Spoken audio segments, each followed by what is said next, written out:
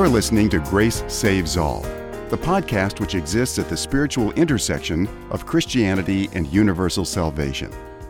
In this podcast, we will be exploring an ancient and modern approach to Christianity which affirms both that grace saves alone and that grace goes to all. And now, here is David Artman, author of Grace Saves All, The Necessity of Christian Universalism. All right, welcome back, everybody, to another episode of the Grace Saves All podcast. I'm continuing my conversation today with Peter Hiett, and what we're going to do now is turn to the topic of time, because how we approach time and our understanding of eternity and the Greek words aeon and aeonios have a lot to do with having a better understanding of what's going on. And so, Peter, why don't you just start telling us about how it was that you started becoming aware of this issue of time in relation to your understanding of the gospel and how the Bible is talking about time. Yeah, well, I think early on, I remember going on a retreat with Juan Carlos Ortiz talking about forgiveness and our relationship with God and that God sees us outside of time. So I think I had a picture of that early on. As I began wrestling with Scripture, though, I began to realize that Scripture talks about time in a way that we don't normally talk about time. Mm-hmm. I think because I have an undergraduate degree in geology from the University of Colorado, and I took some physics. I mean, I don't know. I'm not an expert in any of these things, but I'm also not scared of them. So I spent my time around a lot of science people, and I was trained in the sciences. And but there's a fascinating thing that's happened in the last few hundred years in our culture and in science. And it helps to see it in order to go back and read Scripture, because a lot of times when people say they take the Bible literally, I think what they actually mean by that is they take it according to a 20th century understanding of science, which is just ironic. So the church in the 20th century, the church battled science after the Scopes monkey trial and the whole argument around evolution, and really sort of lost in the Scopes monkey trial. And I think the church reacted in two ways. One is by trying to be more scientific according to 20th century science, and then also by becoming anti-intellectual, which is just bizarre. But that's a big conversation. But I think in the 20th century, people like oh gosh, I'm looking at his name. He did the Cosmos. Remember the guy who did the story of the Cosmos? Carl Sagan? He would always, yeah, Carl Sagan. He would say something about this is all there is, was, or ever will be. And he knew that wasn't true. The Big Bang had already been postulated, and scientists had been talking about it, that space and time themselves had a beginning, which is a really hard concept for us to get our head around. In the 20th century, since kind of the Enlightenment, people have been taught that time is really all there is, space and time. So when people would get to Bible verses like when Jesus says, "Before Abraham was, I am," they'd say, "Oh, well, that's just kind of a metaphor. He doesn't really mean that, because that can't be true." And when God says, "I am that I am," same yesterday, today, and forever, that God Himself is the author of time, we really stop believing that because of science. Ironically, in the 21st century, when this happened in the 20th century, science said, well, actually, that's not true. Space and time themselves had a beginning. And now, and that's kind of science on the macro level. So Einstein's theories of relativity reveal that. Not only reveal it, we have experiments that show it. It's really quite remarkable. And all of our GPS systems, your map in your car, that all takes relativity into account, or else all of our maps would be messed up because they're getting signals from satellites, and the distance is great enough that you have to account for the relativity of space and time. But even now on the quantum level, if you really want to do something fun, look up on YouTube the delayed choice quantum eraser experiment. It's utterly mind-boggling. But basically, the simple conclusion from it is that the choices we make can make a difference in the past. It's just crazy stuff that science is discovering. Anyway, it's revealing that time is not simply this linear progression that goes on forever and ever, that it had a beginning, and there is a reality that somehow is outside of time. So I know I'm talking too long. So Well, yeah, no. There was just something that I wanted to put in here, and that I'm reading John Bear's new translation of Origen's First Principles, yeah, and it's a wonderful work. And I was reading Origen's conclusions, and basically what he was saying is that the Father and the Son and the Spirit, there was never a time when they were not. As a matter of fact, they're beyond time. And what happened is that God created the aeons in order to accomplish his purposes. yeah, And there will be a time when the aeons have run their course, and then we will be all in all, and then we will be beyond the aeons at that point too. But he said that time is just a tool. The aeons are just tools that God uses. So God is the God of the aeons. God is yeah, aeonian. yeah. Well, And that's yeah. just a different, but what's interesting about that is that goes along with what you're talking about.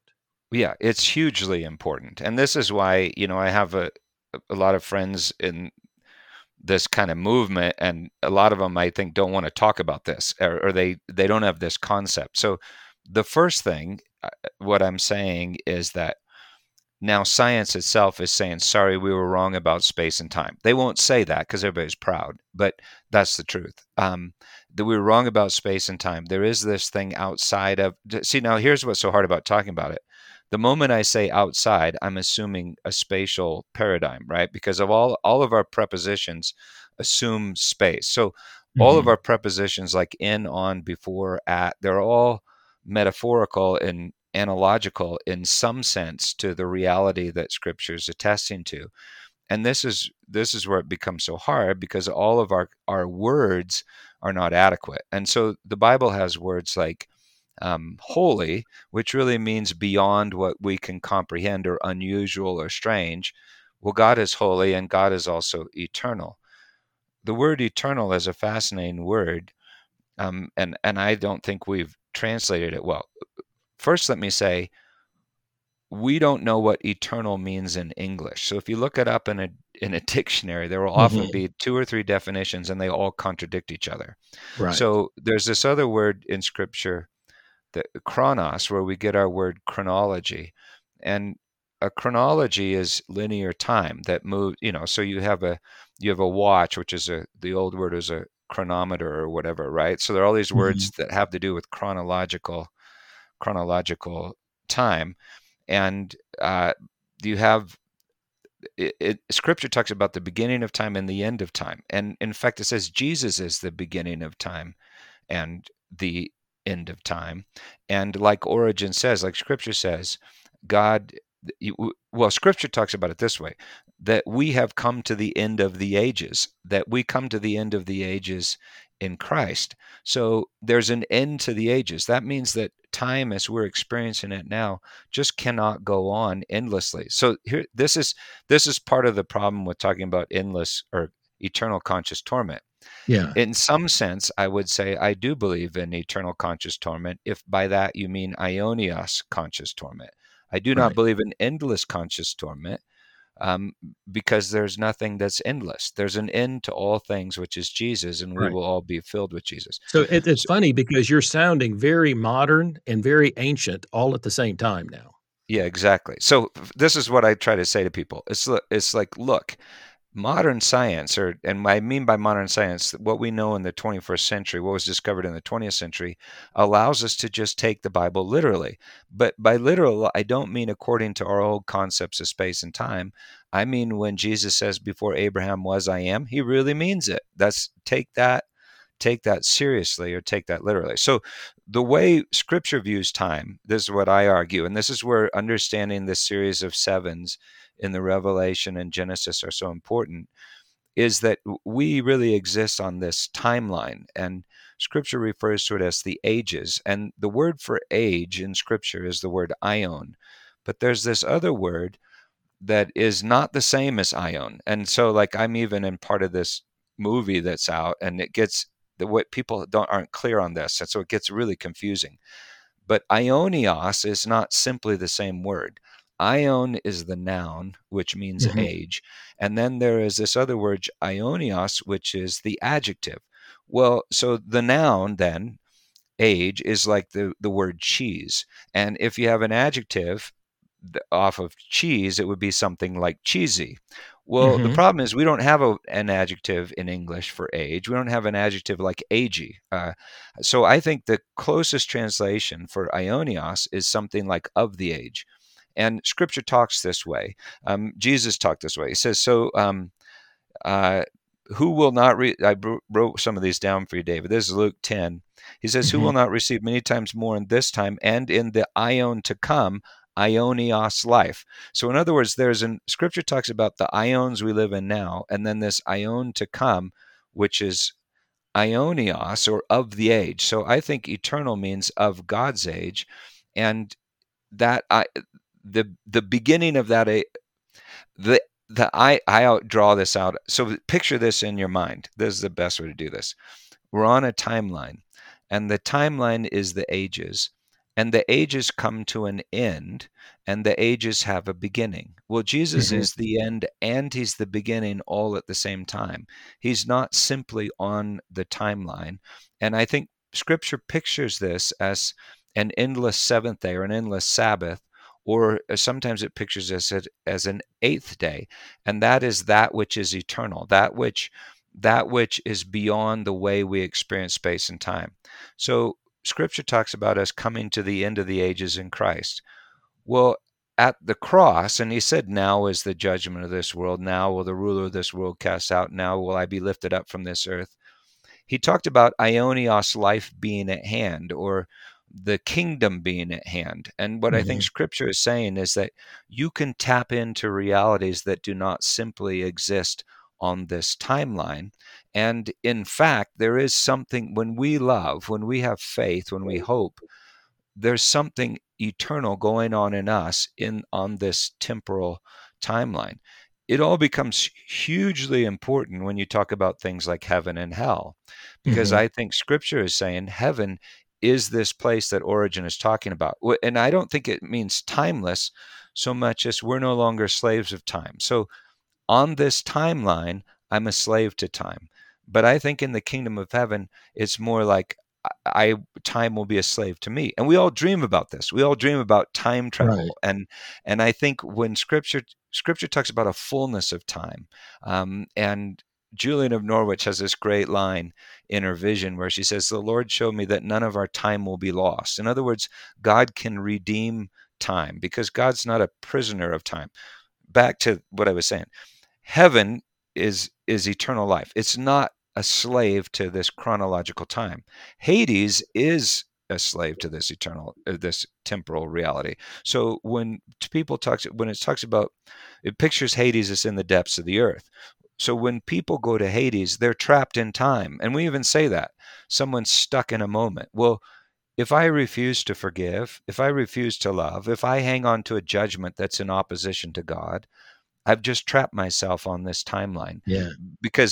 And what is judgment? Well, judgment is the boundary between this temporal reality and the immortal reality in which we are being prepared for, the new kingdom that we're being born into. This is so cool when you get to the temple and to the revelation, because the inner sanctuary of the temple is pictured as the age to come, and the outer parts are the ages, and the New Jerusalem is pictured as eternal. So when Scripture talks about the gates of the New Jerusalem always being open, they're open in the sense that eternity is always open. But when I enter the New Jerusalem, when I enter the consummated kingdom, I'm going through a space-time barrier. And that's why there's so much confusion around the revelation, it's because you've got all these modernist thinkers stuck in bad science trying to get the revelation to fit in our notions of space and time. So we have all these stupid arguments about the pre-trib and soul sleep and all this stuff, and the kingdom is at hand. In other words, at any moment, we can tap into eternal realities. So you're And saying eternity is now. yeah, eternity is now. Now is the point where eternity touches time, and that's also the point where I make choices, or where a good choice can manifest in this temporal reality. The wonderful thing to me is that it's Jesus has power even over all time. So he can change the meaning of the past. So through forgiveness, I can go back and have a new meaning to my past. And I think in eternity, we'll somehow even be able to experience our past in a new way. And I'm not a prisoner of, I can trust him now with the future. But so eternity touches time in this present moment. But all of that is really important, because when Scripture talks about the Ionios fire, I go, well, that's the fire that is the very presence of God. And it also talk about the Ionios punishment. Well, Mm-hmm. that's also the fire, because what is the punishment for darkness? Well, it's to be exposed to the light. And what is light? Light is eternal. Now, this is crazy, but even modern science says that now, that a photon of light doesn't experience time the same way that we do. It's just so cool, because for the first time in hundreds of years, I just say to everybody, no, just take the Bible literally. What it says is true. And that's what I mean by literal. I don't know if I explained that well. It's a big conversation. Well, it's to me, it's just important for people to realize that, you know, you're there's this English word eternal that gets used an awful lot in the Bible, and it's kind of misleading in that English word eternal. And once you get into the Greek words and the Greek understandings of how time works, you really find out some fascinating things. And this helped me. There's a passage in the end of uh, Matthew chapter 25 where there's this judgment scene, and there's sheep and goats, Yeah. and some of them in English translations go away into eternal life, and the others go into eternal punishment, the way it reads in most English Yeah. Bibles. And Yeah. that verse was used uh, to advance the idea that what happens is that God that okay, so there's that we're going to live eternally. You know, time is going to keep on going on forever, or we're going to go into a place of punishment, and that time will keep on going on Yeah. forever. But see, when you And understand this, yeah.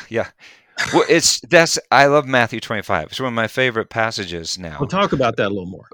Well, yeah. So let me see if I can just remember it off the top of my head. I mean, we've preached on it several times, and all this stuff's on our website if people want to go to read it. But it's just so cool when you take that Matthew 25 literally. It's just awesome.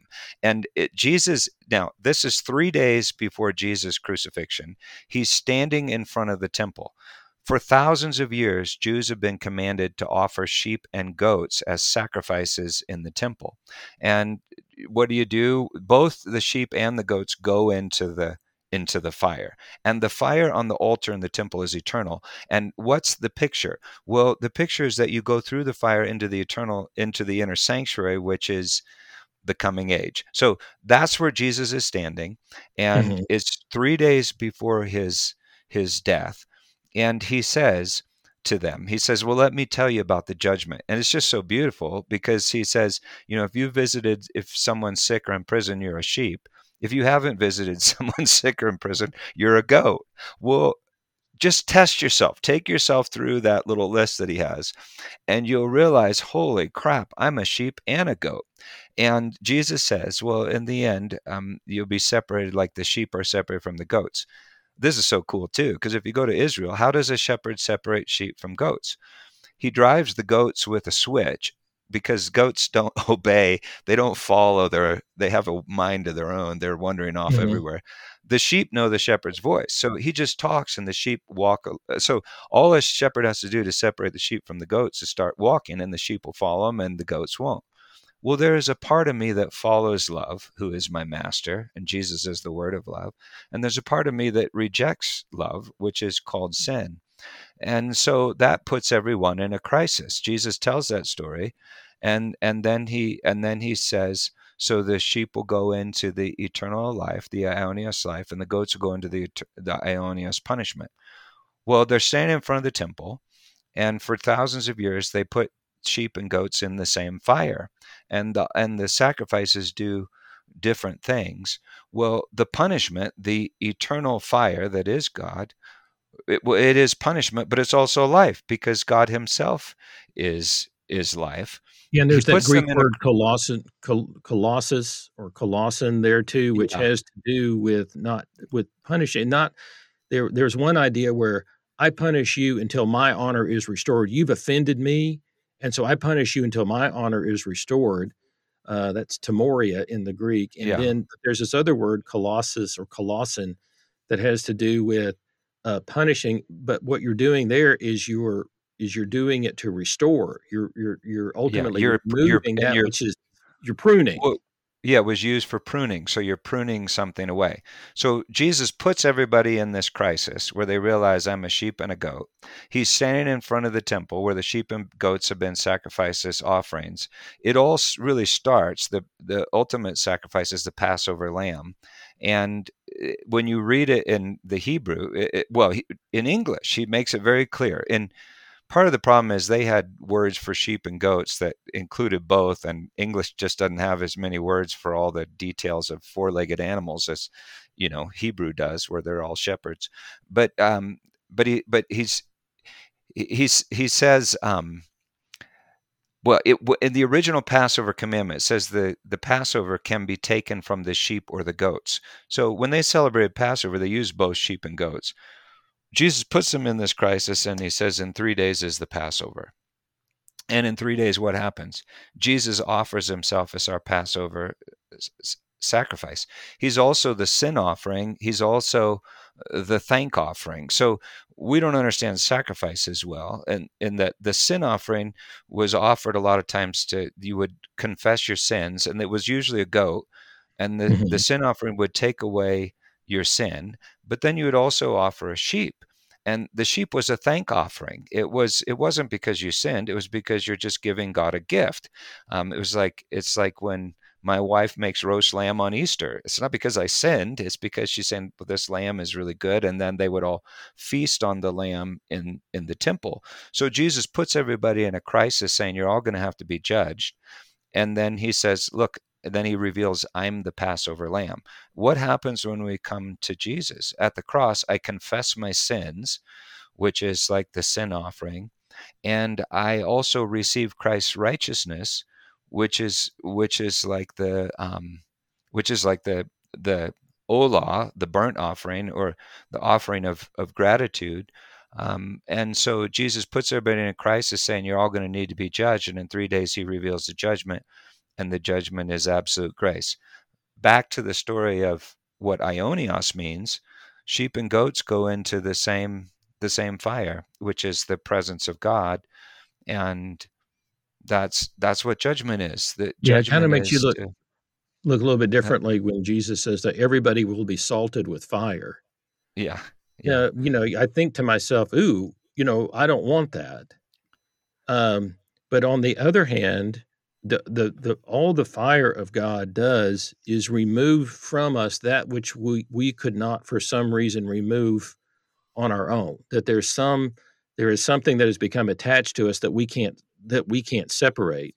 And so the fire of God is the love of God towards us to separate that from which we for some reason we're not able to separate from ourselves, yeah, to free us up.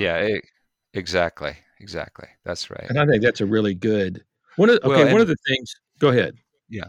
Oh no. Well, and all of this stuff is pictured in the temple. So this is where I used to hate all the Old Testament stuff, the sacrifices and everything, till I began to realize, no, God is the whole time He's telling us the story of our salvation. And there's the word is called a knife. Well, it's there to cut away from me the things which would kill me and to free me. And the fire is there to burn away what's not true about me and purify me like gold or silver.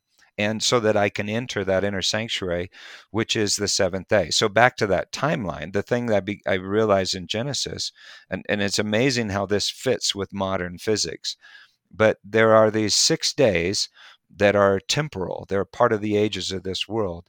But then everything changes on the seventh day when everything is good. Yeah. Well, that's pictured throughout the Revelation. It's pictured also in places like Zechariah, and then it's pictured at the cross. So at the cross, Jesus cries, "It is finished." He cries, "It is finished," on the sixth day of the week, and Scripture makes a big deal of the sixth hour of the day, which is the sixth day of creation. It's the end of people believing that they create themselves. So when I come to Jesus, I receive life of the coming age, because I stop believing that I'm my own Savior and begin to believe that Jesus is my own Savior.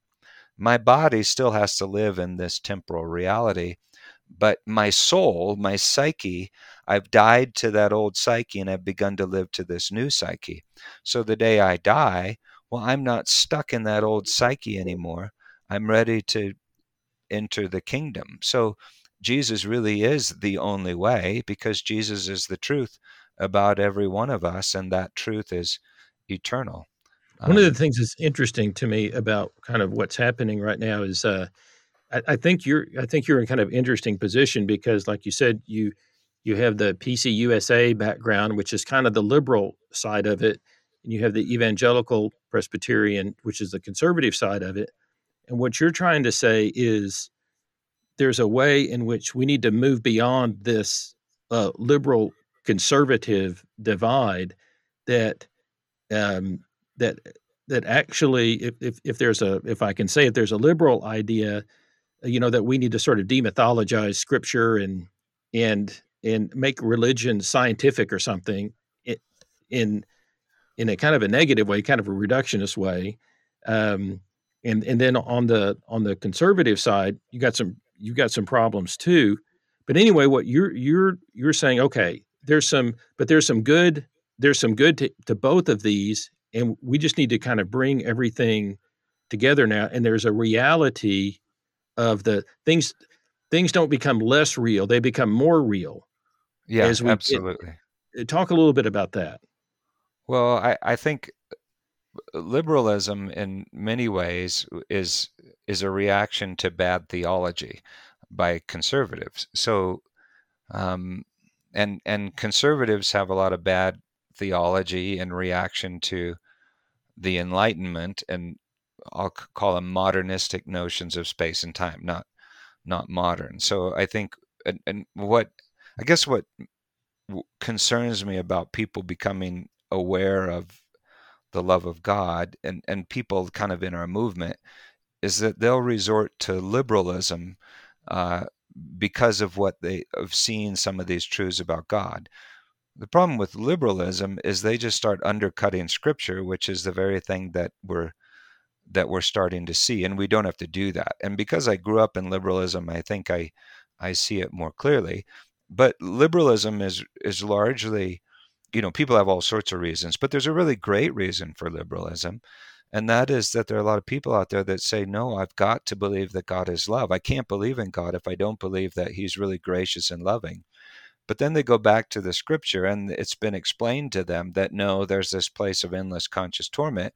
And so therefore they have to do something with Scripture. And you start to diminish Scripture and say, well, it doesn't really mean those things. We have to demythologize it. Those are all the big words that scholars use. And I think the wonderful realization that I want to say to everybody is, no, you have to take the Bible more literally. But by more literally, I mean you take it more seriously. And so that, and there's something wonderful about that old conservatism, and that is they say, well, I want to hang on to truth, no matter whether I like it or not. So the conservatives have hung on to what they think is truth and kind of thrown out love. And ironically, it's the Bible that says God is love, but then they have Mhm, to fudge on that. They have to fudge on the Bible verses banned by Bible believing believers. They have mhm, to fudge on Scripture, and yet they're trying to hang on to Scripture. On the other hand, you have the liberals that say God is love, but they've kind of had to throw out, in their mind they've thrown out Scripture in order to say that. But ironically, it's Scripture that says that. and yet there's a bunch of other scripture that they can't reconcile. I think a lot of that is a lot of that is a result of a really bad worldview for the last few hundred years, modern science. It's also the result of religion wanting to control. There are all sorts of factors. Mm-hmm. But yeah, I think the beautiful thing now is scriptures. It's easier to put it this way. It's easier to believe this scripture now than it has been for 1,500 years. And it kind of breaks my heart to see believers throwing out Well, scripture I'm in I'm order the, to hang one of on the to the reasons idea that God is love. one of the reasons I'm excited about people getting to know you and your work is that sometimes people will say, well, this Christian Universals thing, I could, but the problem is I have to go with scripture. And I don't want to say, okay, well, meet my friend Peter Hyatt. Yeah. He's going with scripture, so it's not an abandonment of scripture. And another thing that happened was I went to a probably a liberal, what you would think of as a liberal seminary. So I'm real familiar with sort of the liberal side of Christianity. And it was very focused on the justice movements and the need to care for the poor and how that the kingdom of God is good news for the poor right now. So there needs Yeah. to be some way that practically comes true. And there's a lot to that. And that does make sense. But then if you talked about what happens after we die, they were like, well, you know what? You're missing the point. The kingdom of God is right now. We don't need to talk about that evangelicals talk about that. They talk about what happens after you die. But there are a lot of people that are concerned about what happens after you die. And then but sort of the evangelicals can get so concerned on what happens after you die that you can miss out on the importance of the kingdom of God right now and justice and caring for the environment and all those types of things.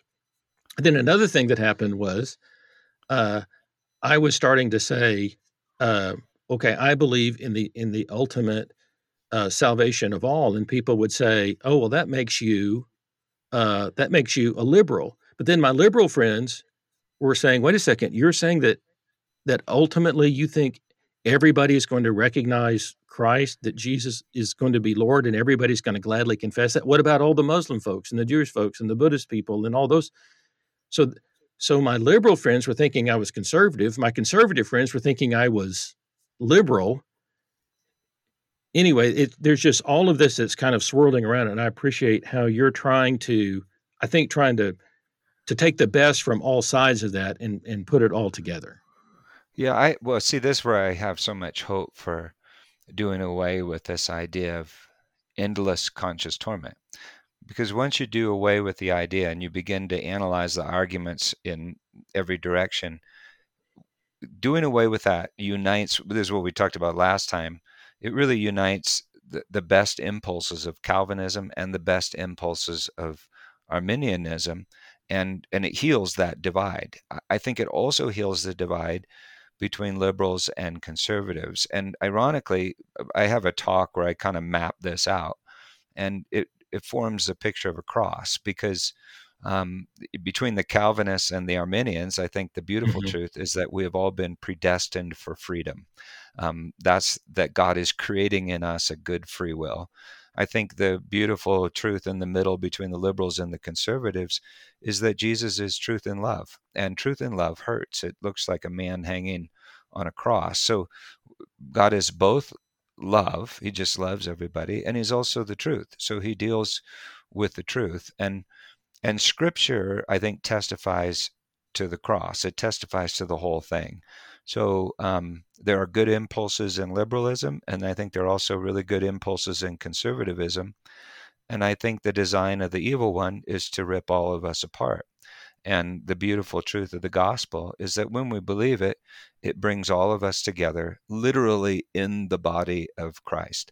So Christ is absolutely central to, I think, everything Scripture is saying and everything I want to say, because he's the Word of God, and the beautiful gospel is he's successful.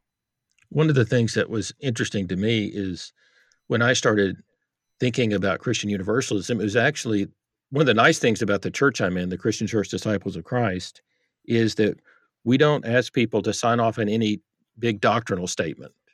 We just come if you believe in God, if you want to follow Jesus as your Lord and Savior, come with us, read the Bible to the best of your understanding. Don't judge other people. Let us love together and grow in Christ together. So it makes a really open kind of situation. So when I came to want to think more about Christian universalism, I wasn't doing anything wrong. I wasn't doing anything wrong in my denomination. I wasn't doing anything that I wasn't telling other people to do, which was keep searching the scriptures, keep finding your best, your best understandings. Now in our denomination, then that doesn't mean whereas I can be a Christian universalist if I want to, that doesn't mean that everybody will be. But that means that that's an opinion that I can come to. But then I started thinking I'd like to go to some conferences or find out where people are gathering to talk about this. And one of the first conference that I went to was at the Denver, your church in Denver, at the sanctuary there. And I got there, and it was basically an evangelical kind of worship setting. And I was basically surrounded by, it's like I'm in this whole group basically of evangelicals. Seems Yeah. mostly. The worship form is evangelical. The whole setting feels evangelical. They are proclaiming this with the kind of this gospel, this good news gospel of the restoration of all things and ultimate. They're proclaiming this like evangelicals with that type of enthusiasm. You're a very enthusiastic preacher. So it's just really interesting how it Yeah. was people with roots in the evangelical church that are kind of leading this modern renewal. Now, there's other folks like David Bentley Hart. He comes out of the Eastern Orthodox. Anglican, yeah, but now he's the Eastern. So there's an Eastern Orthodox part to this. So it's not just. But it was interesting. What was surprising to me was how much energy was coming from people with evangelical, what I'll call Bible believing backgrounds, who had started, as you would say, believing the verses banned by Bible believing believers and had seen through to a truly scriptural understanding of a better gospel or a forgotten gospel of God's relentless love. Yeah, and I imagine that's the evil one. I think he's always tempting us in all these directions, and I think the temptation of liberals is to really, they'll say everybody is saved, and what they really mean by that is nobody is saved. And in other words, there's nothing we need to be saved from. So you tend to diminish sin, and so getting saved from nothing just isn't all that exciting. And you get in, ironically, then you really get into social gospel stuff, which I go, every Christian should be about social justice. I mean, justice is justice. It's not, that's a whole other topic. But anyway, we need to be all about loving our neighbor. But when you really think there's no sin, you start getting into social justice issues and then judging other people out who aren't into social justice issues, and the evil one just tricks you back into the same old garbage. So liberals tend to believe we don't need to be saved, and conservatives tend to believe we can save ourselves, and we're the only ones that have done it. Well, I think on the conservative side, when people take that seriously, when they take Scripture seriously, when they take the law seriously, it brings them to a point of despair where they realize, if I'm really honest with the text, I'm not going to make it, which is Right. beautiful, because that's at the point where you realize, no, I really am a sinner. Something is desperately wrong with me, and that's the point where you realize God's salvation. And then as they journey down that path, and they realize, well, God, I'm so grateful for your grace.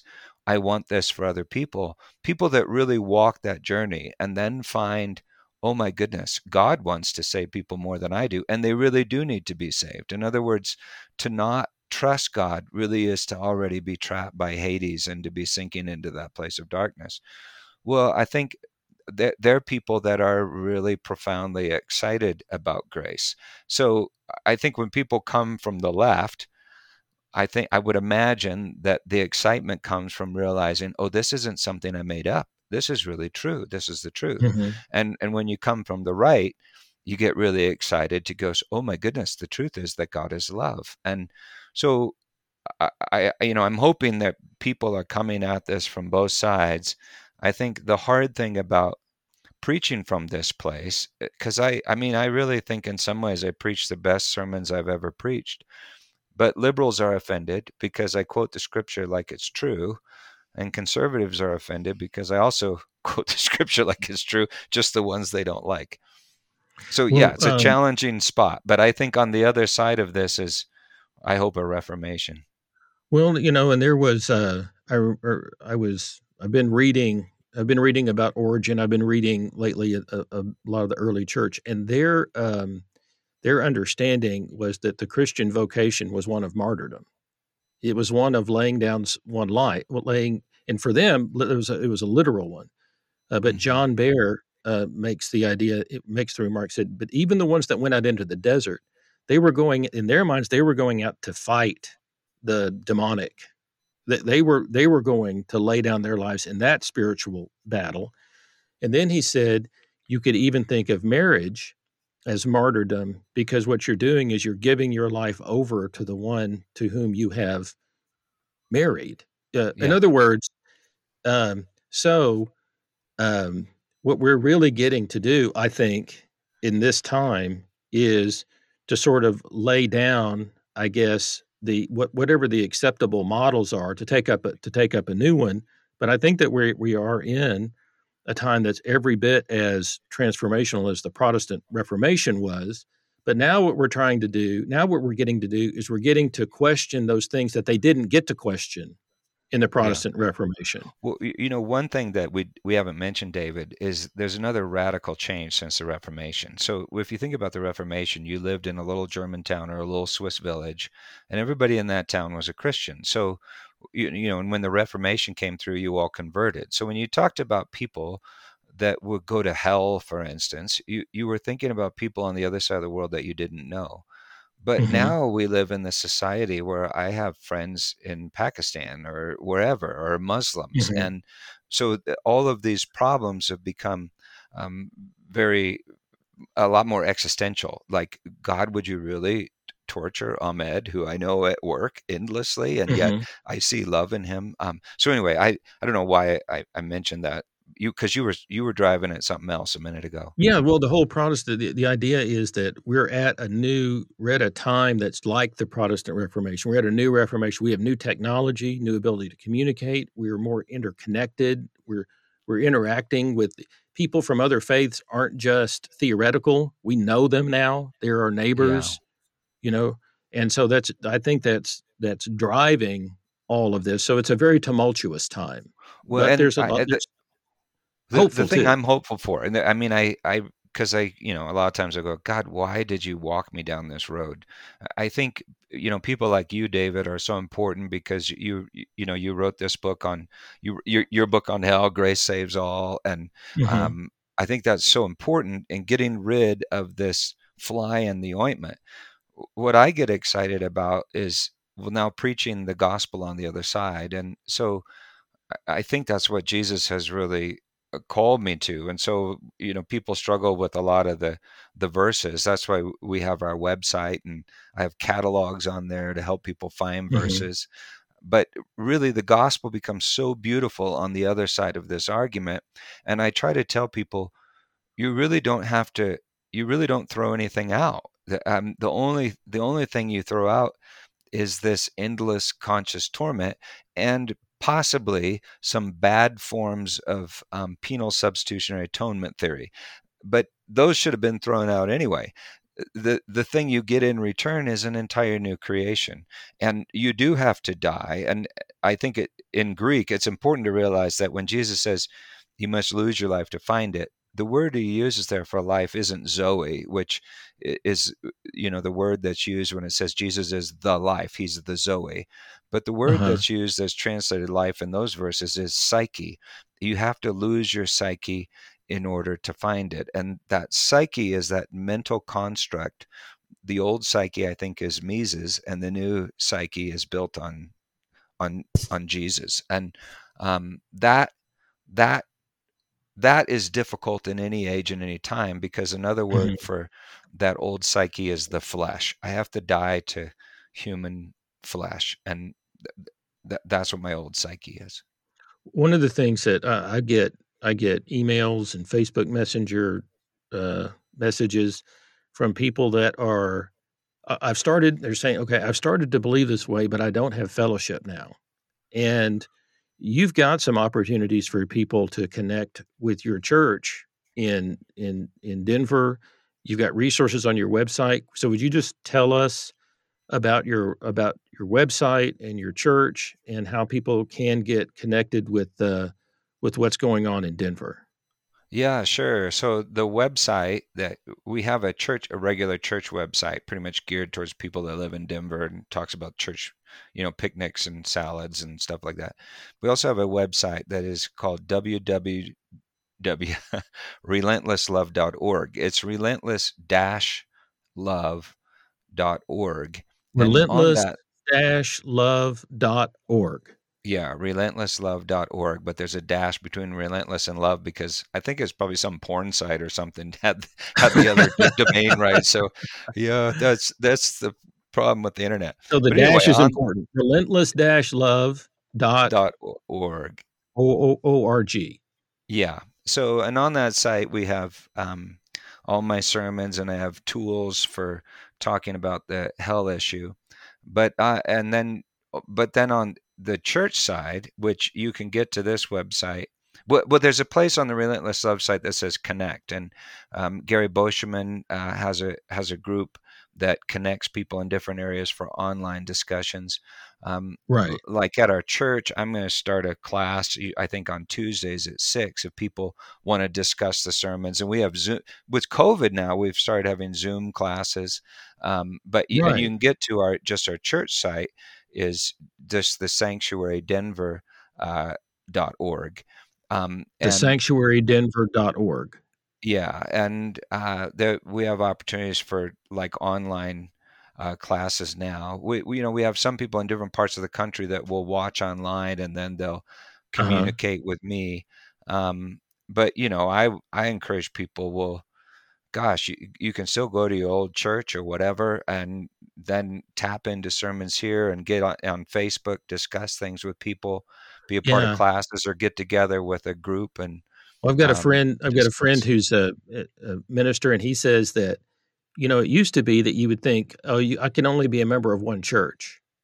I can only participate in one church," but he says now with this COVID, people are listening into, multiple different churches in the sense that I can only be attached or participate in one fellowship. That might be something that changes as a result of what we've all gone through. Yeah, so I tell people, look, you have a local church that has a youth group and a choir and childcare. I go, well, we'll go there and then be a part of watching sermons at the sanctuary too, or being in discussion groups or whatever, and then be a seed. I mean, I really think this is good news, and I feel like I'm sort of called to preach good news to the church because the church is in bondage to a lie. But yeah, people can be a part of. I think you said it really well.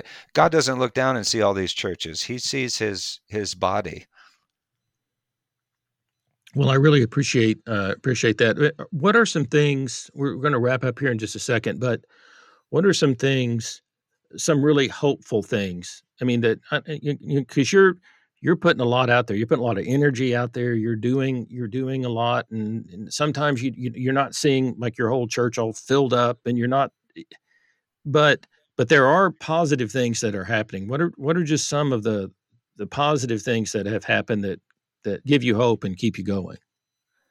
Well, I guess the biggest thing, man, maybe I could tell you this story sometime, but my journey, I can tell at a lot of different levels. And at one level, there's, yeah, struggles with churches and theology. At another level, God has just like, he's beat the tar out of me, but in a wonderful way to show me that he builds his church. So the crazy thing is that over the years, there was a time in my life where I felt like I could do certain things and I could follow the formulas and I could make the church grow.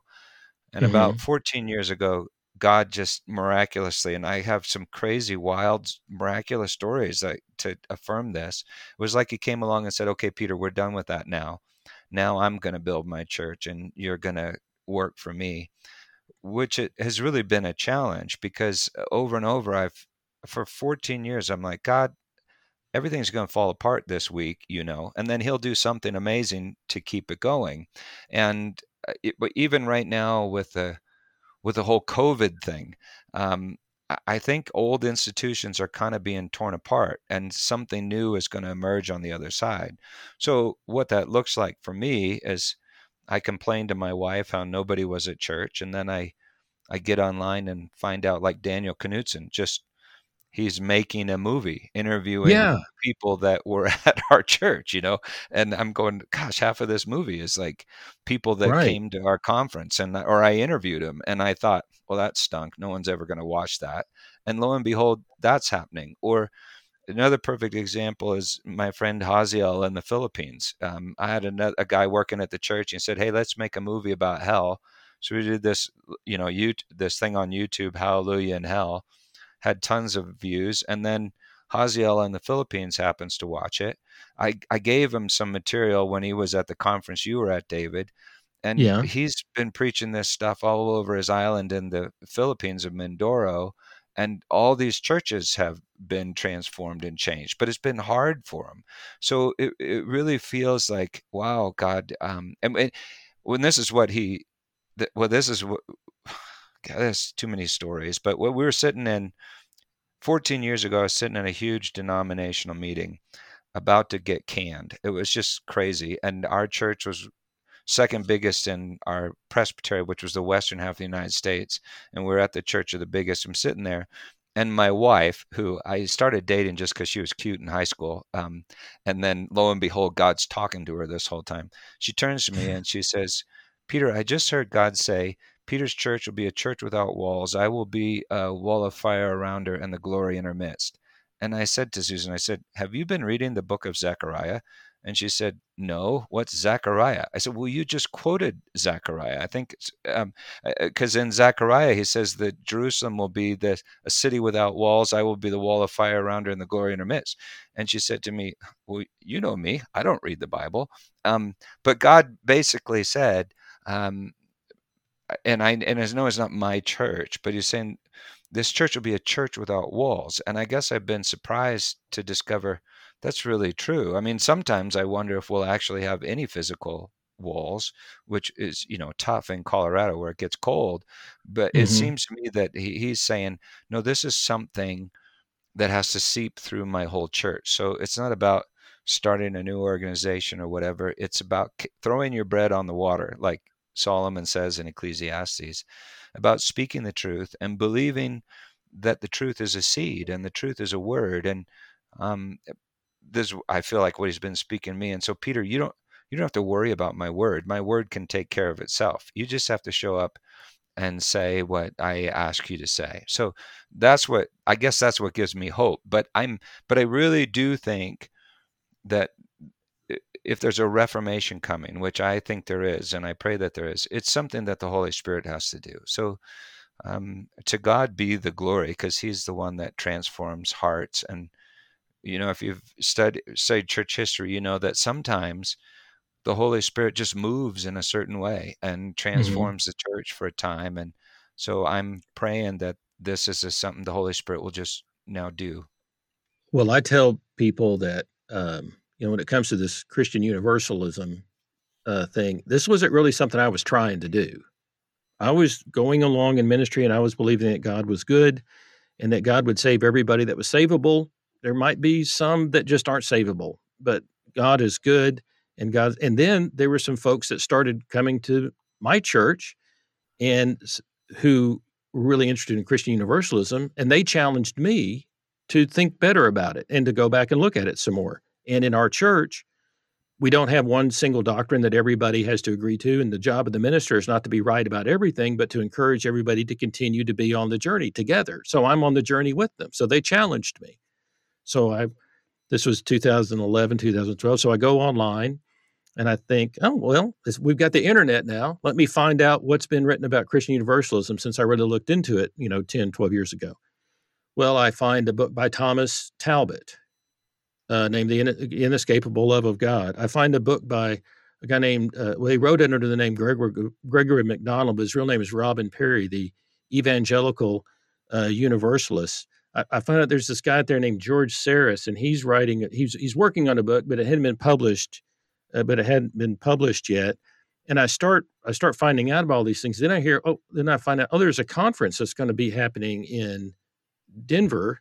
This guy named Peter Hyatt. And so I end up going to Denver. I get to meet all of these people. I get to feel, connected with all of that. And that gets me thinking, I'd like to be a part of this conversation. And that gets me thinking, what could I bring to this conversation? So that gets my book going, which then ultimately leads to my podcast, which then ultimately sort of ends up, which seems like sort of a completion of a circle. I'm interviewing you on my podcast, and you're the one of the main ones that helped me to go on this journey. Yeah, that's so beautiful. And I'm going, yeah, here you go. This is an example. And I think what is so holy about it, what God loves about it, what you said, David, you didn't set out to do this, and I didn't set out to do this either. I mean, my plan was to build a big church, publish a couple books, and just enjoy being, I wouldn't say it this way, but being a success or whatever. And I think I got to this place where now I think about it, I'm almost 60 now, but at the time I was rather young, going, wow, I have this. And yet at the same time, I'm preaching through scripture, and I'm just getting so excited about what I'm reading there. And it was just getting me in trouble. And I didn't want to get in trouble. It's just that Jesus is so beautiful, and scripture is so cool, and I wanted to talk about it. And I think that's what God likes, because that's called worship. And so what's your podcast? Your podcast is worship. Your book is worship. I mean, and that's what it is. I believe to begin to live in the eternal life is to begin to live worship. And so I think part of what God keeps doing with me personally is going, okay, Peter, I'm doing this thing here, I'm doing that thing there. You're not in control of it. And if you think you're in control of it, then you're starting to trap yourself. But you're free when you worship. And so I feel like God keeps calling me back to worship, saying, I want you to stand up and talk about me. And sure, if David Artman calls you and says, be on a podcast, do that. But you just enjoy worshiping me. And I think it's beautiful that that's how God chooses to change the world.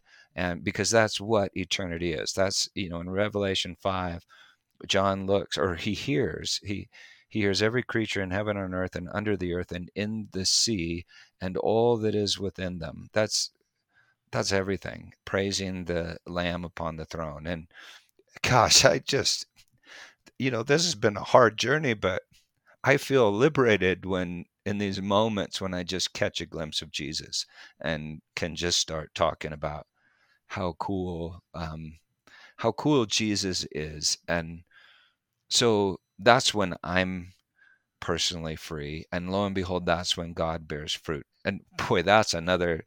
Now, there's a big conversation too. That I told you. Yeah. I told you earlier that, I didn't grow up in the church, and I kind of found my way in. I read C.S. Lewis, and then I was, I found this Christian Church Disciples of Christ, and I always felt a little bit like an outsider. And then I got encouraged to go to seminary, and then I just thought, well, I'll see if I can help other people who might feel like outsiders too, to be included and welcomed.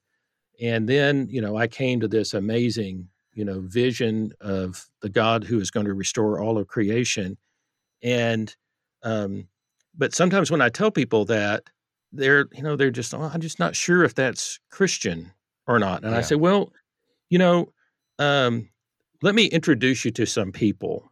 And I think once you listen to them, you're going to feel the sincerity of their Christian spirit. And that's one of the things I really appreciate about you, is it just comes through your entire life. You're growing up. I mean, you have just been steeped in this your whole life. And so that this has come to you, I think I think helps other people. And so I'm just really glad to get to introduce you to my audience and to encourage them to check out your church and your website. I don't know if we're going to have another conference in Denver sometime. I hope we do. If we do, I'll be there. Yeah. But I just want to thank you for being willing to go on this journey and for the gifts that you've given to all of us. So thank you, Peter Hiett. Yeah, and thank you, David Artman. Thank you for this and for your book and your friendship. All right. Okay. Well, hopefully we'll talk again. Okay. Thank you for joining us in this episode of Grace Saves All. You can help spread the word by sharing this podcast with others and by giving it a rating on iTunes. If you want to find out more about David, or if you'd like to leave him a message, go to his website, davidartman.net. In the meantime, let's work together to help a hurting world know about the greatest news ever announced.